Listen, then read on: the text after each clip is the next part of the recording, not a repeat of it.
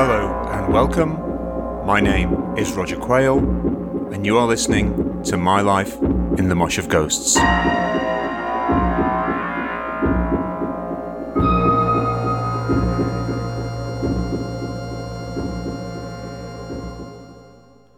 Hello there, and welcome back to My Life in the Mosh of Ghosts with me, your host, Roger Quayle, and thank you for joining me.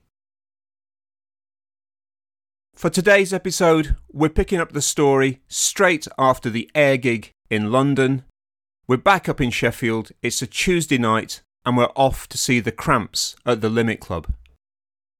The Cramps had already got something of a reputation in Sheffield, and the gig was absolutely packed as people came along expecting more anarchy and chaos. That's not quite the way it played out, but here we go. It's the Cramps at the Limit Club in Sheffield on Tuesday the 19th of May 1981. I hop off the London train at Midland Station, say farewell to Charlie, and head home to Mum and Dad's house at Sheffield Lane Top. I give them a brief summary of the weekend. Yes, the concert was great. No one tried to blow me up. And no one mugged me. I have my tea, change my pants, and catch the bus back into town to meet the beloved Ava. Tonight's gig, American group The Cramps at the Limit, is her idea. While I've heard them on John Peel and read bits in The Enemy and Sounds, I wouldn't call myself a fan. The Cramps' reputation in Sheffield is based on their behaviour during two previous visits. At the top rank in the summer of 1979, where the Police's audience, eagerly waiting for Roxanne to put on the red light, were terrified by the Cramps' Mad Axeman Brian Gregory, and the following year at their Limit Club debut. The latter night, Tuesday 11th of March 1980, has already entered Sheffield gig folklore. While I was doing the boho dance to I'm So Hollow down at the Blitz Club, up on West Street, the Cramps frontman, Lux Interior, had discovered that the low suspended ceiling above the stage was composed of loose polystyrene tiles, and proceeded to literally bring the house down, dared on by a boozed up crowd.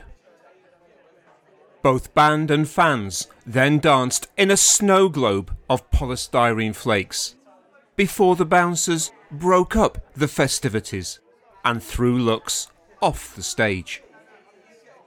Out of such infamy, legends are born, and Ava, who practically lives here, tells me that the dance floor goes mental whenever the DJ plays anything by the Cramps.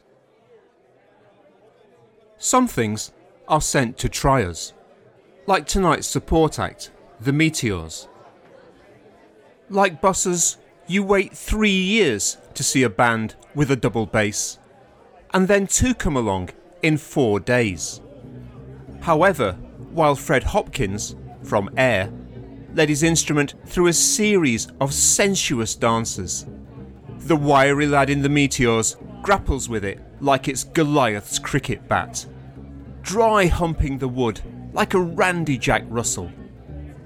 Across from him, the singer seems to have spent hours at the mirror perfecting a crazed, bug-eyed stare, which he throws in our direction at every opportunity, as if to say, "I'm mad, me?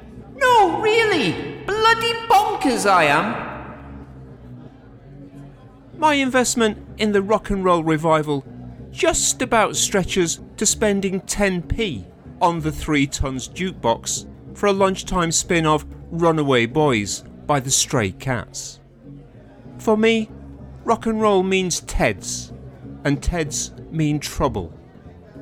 Walk away, go to the bar, leave the gurning boys to it. The Cramps start at and maintain a volcanic level of energy. The only question being, how long dare we dip our toes in the lava flow pouring from the limit stage? With Lux Interior, Eric Lee Perkheiser at the DMV line, as the Fissure King. At 34, Lux is a year older than Fred Hopkins, and I'm struck by a hirsute irony. Jazzers grow beards to look older and wiser than their years, while rockers will cling to the last vestiges of their youth, like a lifebuoy after a shipwreck. Lux is older than Iggy Pop, and Iggy is the godfather of punk. So does that make Lux the great godfather? Slippery and glistening, Lux, like Iggy, favours the semi-naked approach to wardrobe, being blessed with a similarly flab-free, brawny torso. I briefly ponder if one of the road crew bastes Lux with a bucket of sweat before he makes his entrance every night. From the waist down, Lux is decanted into a pair of shiny black PVC trousers, which make his thighs look like two freakish aubergines. This second skin appears to hold firm thanks to a rare epoxy blend of elbow grease and willpower. 4 feet to his left stands Ivy Rorschach, aka Poison Ivy, his life partner since 1972, and co-creator of their gothic world of schlock horror, voodoo charms, well-thumbed stroke mags, B-movie science fiction, and primitive rock. Svelte and sexy in spangled pedal pushers, she spins haunted, vibrating spider's web licks from her guitar, coolly playing Anne Nagel to Lux's Lon Chaney Jr. A flame-haired Medusa, she looks like all the women my mother warned me about, rolled into one.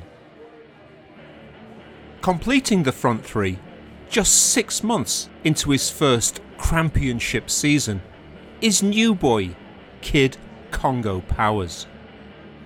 Joining the band when Brian Gregory left suddenly at the end of 1980, he's made his recording debut on the Cramps' new album, the just-released Psychedelic Jungle.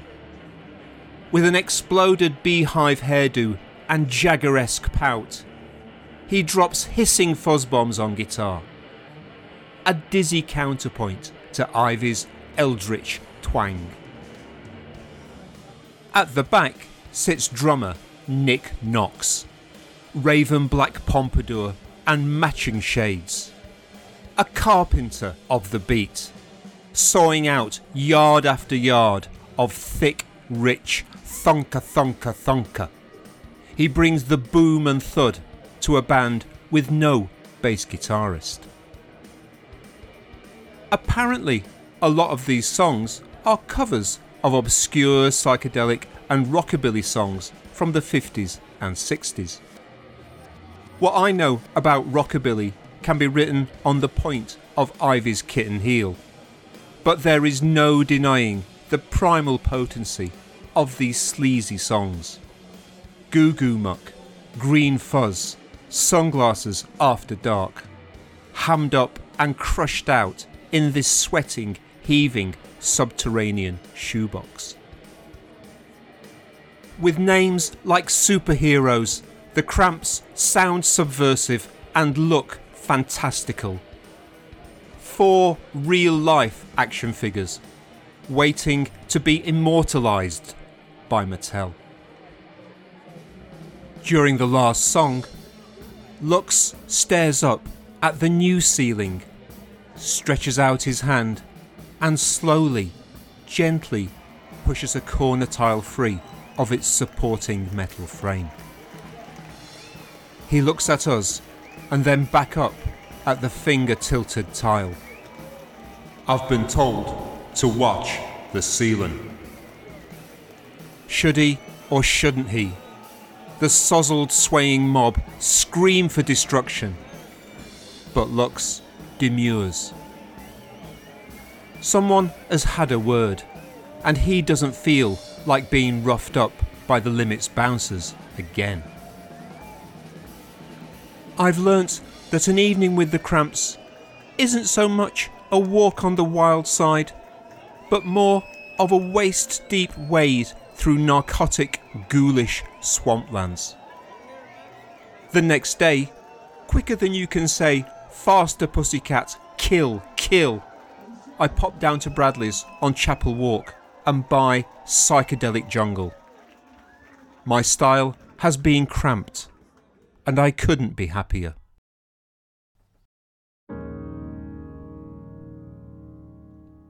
Lux Interior and Poison Ivy kept the Cramps alive until his death in 2009 at the age of 62. Nick Knox left the band in 1991. He passed away in 2018. Kid Congo Powers left the band in 1983. He continues to tour and record with his band, the Pink Monkey Birds.